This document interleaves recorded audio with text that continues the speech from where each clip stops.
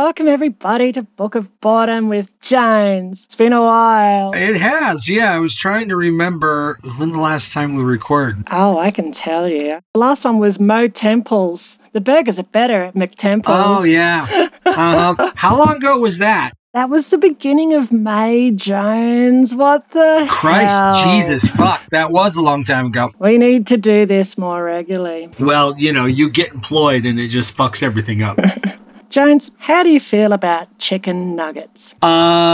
Basic, boring shit. And how do you feel about people stealing chicken nuggets from their ward kitchen? First of all, it wasn't his ward kitchen. So he stole the Lord's chicken nuggets.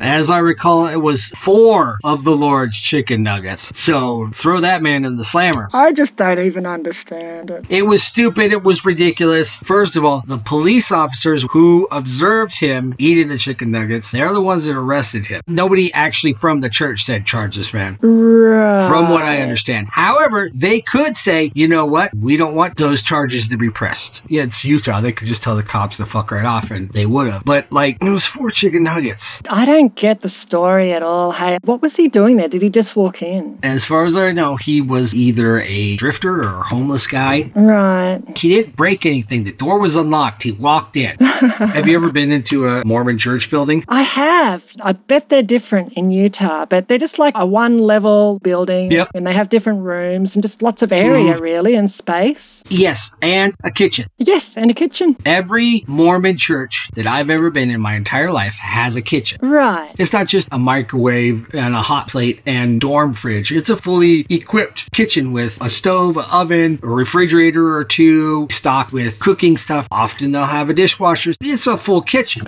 because Mormons like to do potlucks and shit like that. It's one of their most endearing qualities, I would argue. I don't know how endearing because often the food's pretty shit. Right.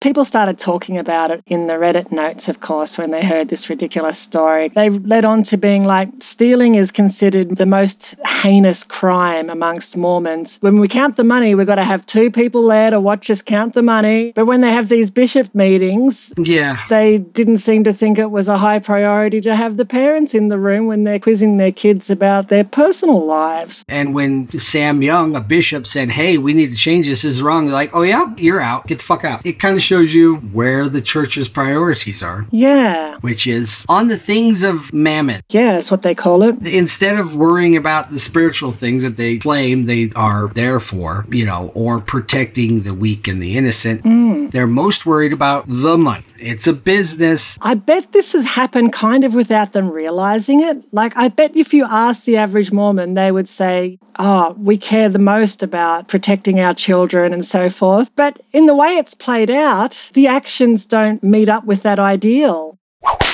So it looks like in the last couple of years, LDS has actually been donating to some worthy causes that aren't themselves. Whenever something has come out saying, hey, these fuckers have, $150 billion, or hey, these fuckers have been lying to the government, or hey, these fuckers are trying to rip off the government in Australia or New Zealand. Right. And then the newsroom's like, oh, we donated $8 billion to hunger in Iowa. Right. Or something like that. So I think it was something like 48 million. That turns out to be their largest sole donation. And it was some anti-hunger charity, and it seemed like it was pretty legit. And they've done other donations recently too, since all of this financial shit came out. It's all just such a drop in the bucket because let's say they have $100 billion in their shares, right? Even if they were making a really conservative 3% interest on that, that would be $3 billion a year. Yeah. Then wouldn't they be able to at least do something like $1 billion donation a year to stop people dying from hunger? The church doesn't know what to do with all this money. No. They're not spending on anything. They're not buying lavish mansions for the Quorum of the 12. They are building buildings, but it's not going to those obvious things. It's mostly just sitting there. Right. They haven't worked out how to to still grow it, but to use the increase to help people. There is such a large margin there just from minimal interest, let alone everything else, where they could come up with a plan to really do a whole lot more, but they're not.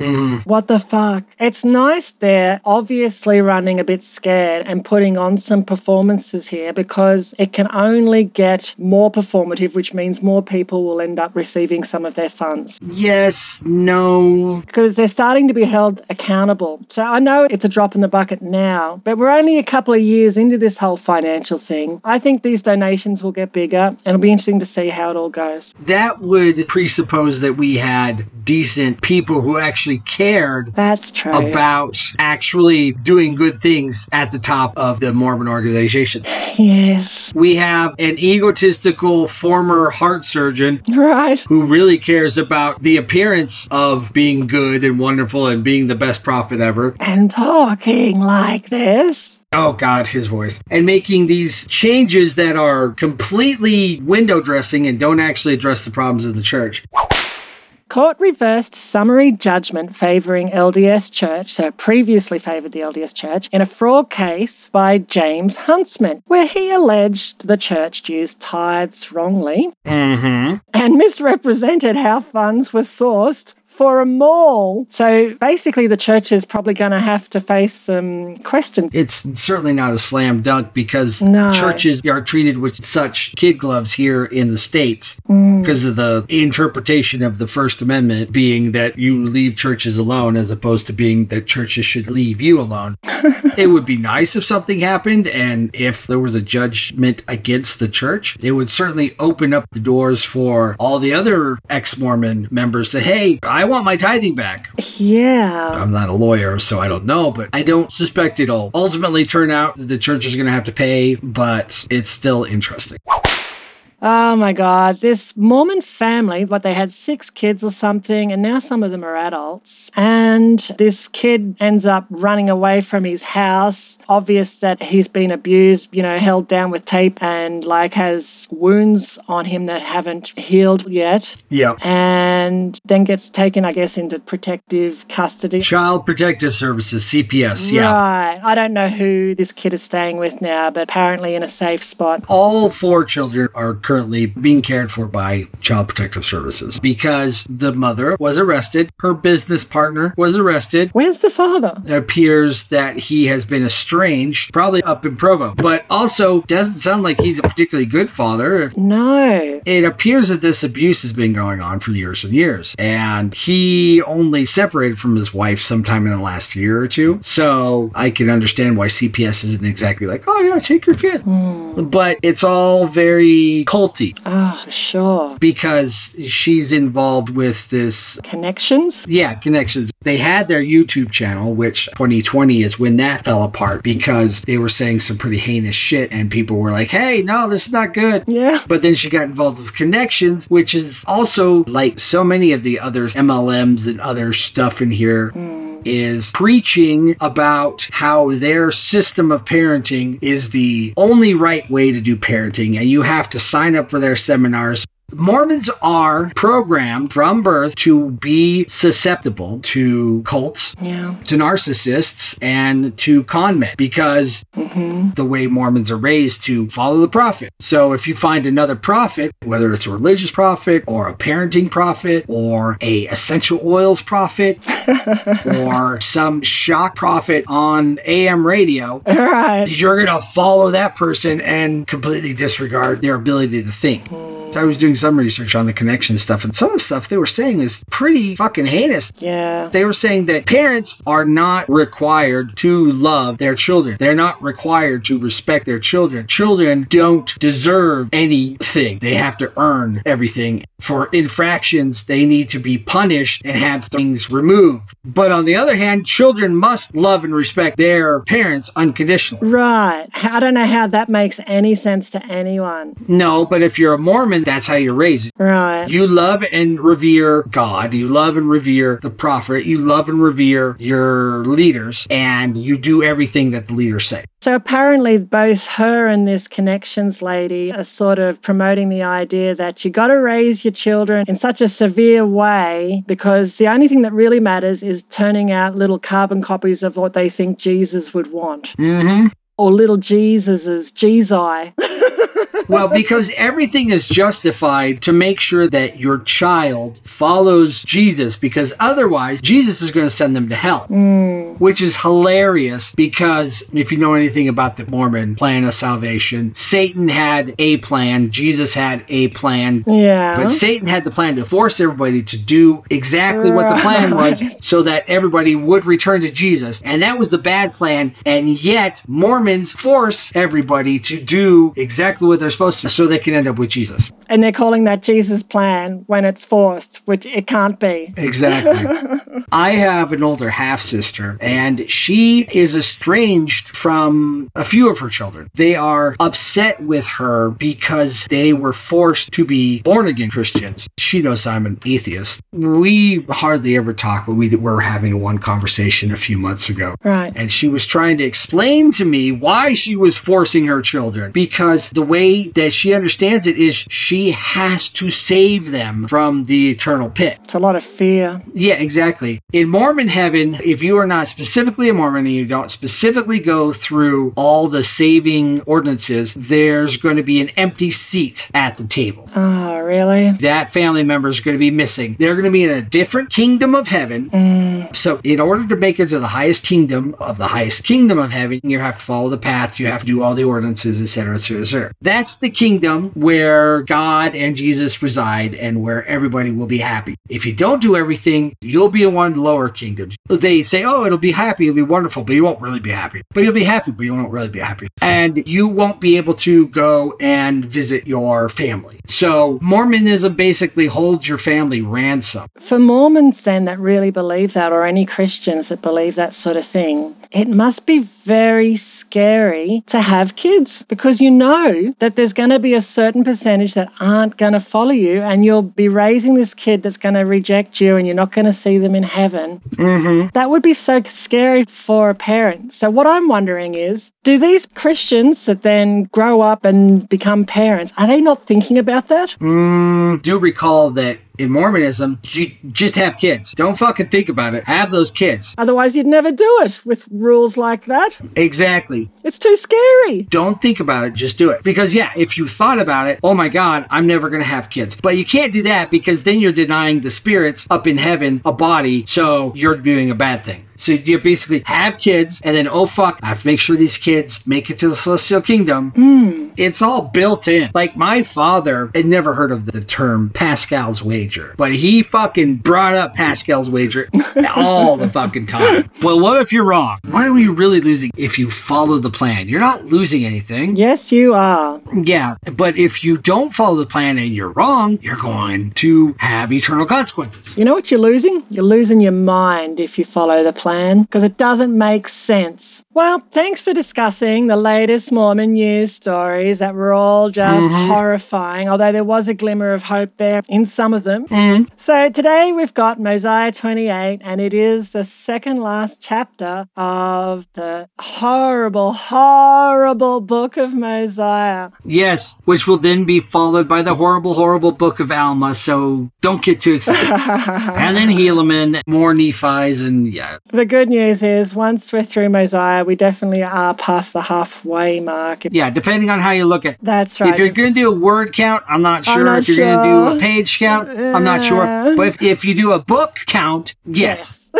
But yeah, let's be optimistic and say, yeah, we're halfway through the stupid book. Right, we're getting there. All right. Do you have the preamble there, James? I do indeed.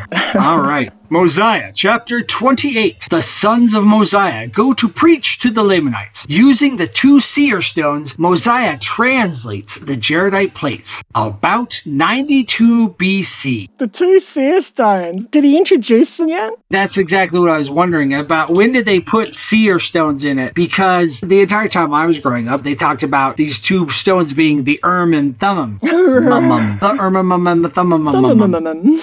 It's not like Mormons pay a hell of a lot of attention to the preamble here, but I'm wondering, how long ago did they put seer stones in it? And did it used to say the and Thummim, or the translators, which is another way they refer to it? Right. So did they do this fairly recently so they could say, oh yeah, see, we talk about seer stones. It's always there. And then later on, they're going to describe these seer stones. So I won't ruin it for you all, but to call them stones is just the most incredible misrepresentation ever. Okay, so you are accusing Joseph Smith of misrepresenting a fictional item in a fictional story in a fictional book written by fictional people. That's right. Layers of You're really going to focus on that single misrepresentation? Yes. And also, do yourself a favor and look up Hyrum Smith's sunglasses. Does he wear his sunglasses at night? No, I don't know about that, but he had some sunglasses that were pretty funky and could definitely be said to fit the description that is given of the seer stones. I gotta see this. All right. Hyrum Smith sunglasses. So is this one of the Smith descendants, I'm guessing? No, it's his brother. Oh my God, what the fuck? What the fuck is that? Those are Hyrum Smith's sunglasses. How have I never seen this before? You weren't raised Mormon. This is great. They're described as being held together by a bow. And if you look at Hyrum Smith's sunglasses, yeah, I can see that. Right, yeah. Talking about them being held together with a bow is the shittiest way to describe anything. I didn't know what he meant. I put the description into Stable Diffusion. I got these images of like wheels and stuff. It didn't know what to do with it either. Well, it's a nondescript description. Yes. Anyway. All right, let's get this fucking thing over with. Sure. Verse 1. Now it came to pass that after the sons of Mosiah had done all these things, they took a small number with them and returned to their father, the king, and desired of him that he would grant unto them that they might, with these whom they had selected, not a period yet, go up to the land of Nephi, that they might preach the things which they had heard, and that they might impart the word of God to their brethren, the Lamanites. That's already the end of verse 1. Yeah, and it's still not the end of a sentence. Verse 2, that perhaps they might bring them to the knowledge of the Lord their God, and convince them of the iniquity of their fathers, and that perhaps they might cure them of their hatred toward the Nephites, that they might also be brought to rejoice in the Lord their God, still haven't ended the fucking sentence, that they might become friendly to one another, and that there should be no more contention in all the land which the Lord their God had given them, period, end of a sentence, after 2 verses. Verse 3, now they were desirous that salvation should be declared to every creature, for they could not bear any human soul should perish. Yea, even the very thoughts that any soul should endure endless torment did cause them to quake and tremble. He's using all this flowery language, but he ends up saying stuff that is so not what he means anyway. Like saying no creature should perish. What he really means is humans, because he's not talking about saving dogs and stuff. Look, I'm delighted if dogs are in heaven, but I don't think that's what he's talking about here. Nope. But he's saying it like they were so distraught that any creature should perish. Or is he just indicating that the Lamanites, and let's be honest, every person of color is a creature, subhuman? Ooh, I hadn't thought of that. I don't know if that's what, I think you might be onto something there, though. That's interesting. Right. So, verse 4, and thus did the Spirit of the Lord work upon them, for they they were the very vilest of sinners, and the Lord saw fit in his infinite mercy to spare them. Nevertheless, they suffered much anguish of soul because of their iniquities, suffering much and fearing that they should be cast off forever. I mean, it's just so overly done when they were just rebellious against God for a while. They didn't go around killing people or causing massive destruction. They were just out drinking at night. Right. And now they were just so distraught. I mean, come on, really? God regards simply speaking against his church and his plan as being so vile that they had to be punished to the very depths of their soul for doing that. You're right. They weren't killing. They weren't raping. Right. They weren't even stealing chicken nuggets. No. They were just saying, hey, this church is fucked. That's it. Go and live how you want to live. Have fun. And for that, an angel had to come down and knock their friend out for 3 days and scare the shit out of them. And it came to pass that they did plead with their father many days that they might go up to the land of Nephi. Verse 6, and King Mosiah went and inquired of the Lord if he should let his sons go up among the Lamanites to preach the word. You know what's so confusing too about all of this? They're the Nephites, yet the Lamanites are in the land of Nephi. And I just think that Smitty, he's just all over the shop. I wonder how much of this was planned and how much of it wasn't planned, you know? Well, he's remarkably consistent, except when he's not at all consistent. Yeah. Now, Mormons are like, obviously, he couldn't have written the Book of Mormon because he's so consistent throughout talking about this group and that group. He's really not. He's not. No. But however he did it badly, and it's not a miraculous book. It's a shit book. It's a boring book. It's what you'd expect from someone sitting down and saying, here's my thoughts, write them down. Exactly. Verse 7, and the Lord said unto Mosiah, let them go up, for many shall believe on their word, and they shall have eternal life. And I will deliver thy sons out of the hands of the Lamanites. Verse 8, and it came to pass that Mosiah granted that they might go and do according to their request. And they took their journey into the wilderness to go up to preach the word among the Lamanites. And I shall give an account of their proceedings hereafter. Is this the guy who's compiling the plates saying, I will give an account? Or who is it that's saying, I will give an account? That's what I want to know. Okay, it's Joseph Smith. He made all this bullshit up. It's all Joseph Smith. However, if you want to go along with the fiction, yes, this is Mormon who compiled all this. Right. Basically, there were a whole bunch of scrolls and plates that all the Nephites had written over all the hundreds of years. That's right. Mormon compiled them all together and put them all into the book. And it's all in a cave somewhere. Right. Did the cave get taken back to heaven? Is that why no one's found it? Or the cave never existed. It was all made up by Joseph Smith. How many fucking times are... Yes, the cave's been protected by the Lord from unbelieving heathens somehow. But you got to wonder why God would even need to do that. Let's just follow the line of thinking. I don't want to. I tried to for fucking 40 years of my life. Yeah. Why would God do this? Because evil men. Anytime something happens that doesn't make sense, God did it to protect something from evil men. Why was Joseph Smith in prison? It was because of evil men persecuting him. It wasn't because he destroyed the printing press, making an army, and because he had declared himself king and emperor. It certainly wasn't any of that shit. It was just because of evil men. Joseph Smith was prophet of the millennium and then got killed, and the millennium never actually happened because of evil men. God is completely fucking powerless because of evil men. Or the devil. Satan is more powerful than God because all of God's plans and all of God's servants' plans are thwarted because of Satan. He's more powerful than God. That's what you have to conclude. That is the Mormon story, isn't it? That Satan is more powerful than God. That is every Christian's story. It really is. I'm ranting. God can't control Satan. And yet they won't let themselves make that conclusion, even though that is the only conclusion. Yes. And hence the cognitive dissonance. Where are we? I'm glad you got that off your chest, though, Jones. Yeah. That's magic podcast making, that is. Yeah, definitely. He's going to give an account of their proceedings after. All right. Okay, I finished 9, so now it's your turn. And once again, they're going off into the wilderness. Joseph Smith's favourite little story device that he uses. A and B and C go into Z. Z is just the place where he sends people. It's a placeholder. It's a penalty box. It's a memorized cog to string these things together. That's right. Just like, and it came to pass. That's right. He's just going to say, and then they left. No, a flower. Where the wilderness?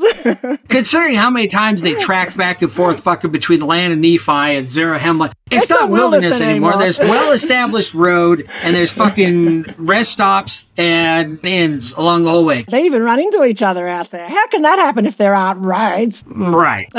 Verse 10. Now King Mosiah had no one to confer the kingdom upon, for there was not any of his sons who would accept of the kingdom. Therefore he took the records which were engraven on the plates of brass, and also the plates of Nephi, and all the things which he had kept and preserved according to the commandments of God.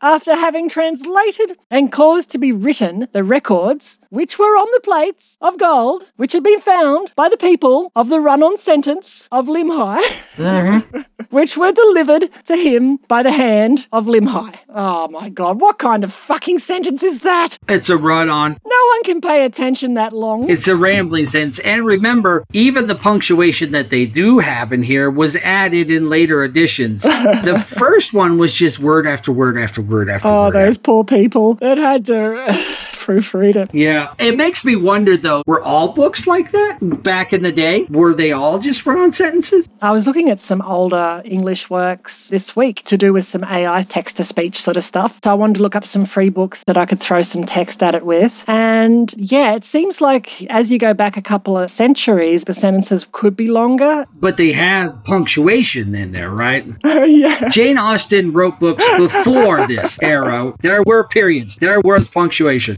Joseph Smith's just a fuckhead.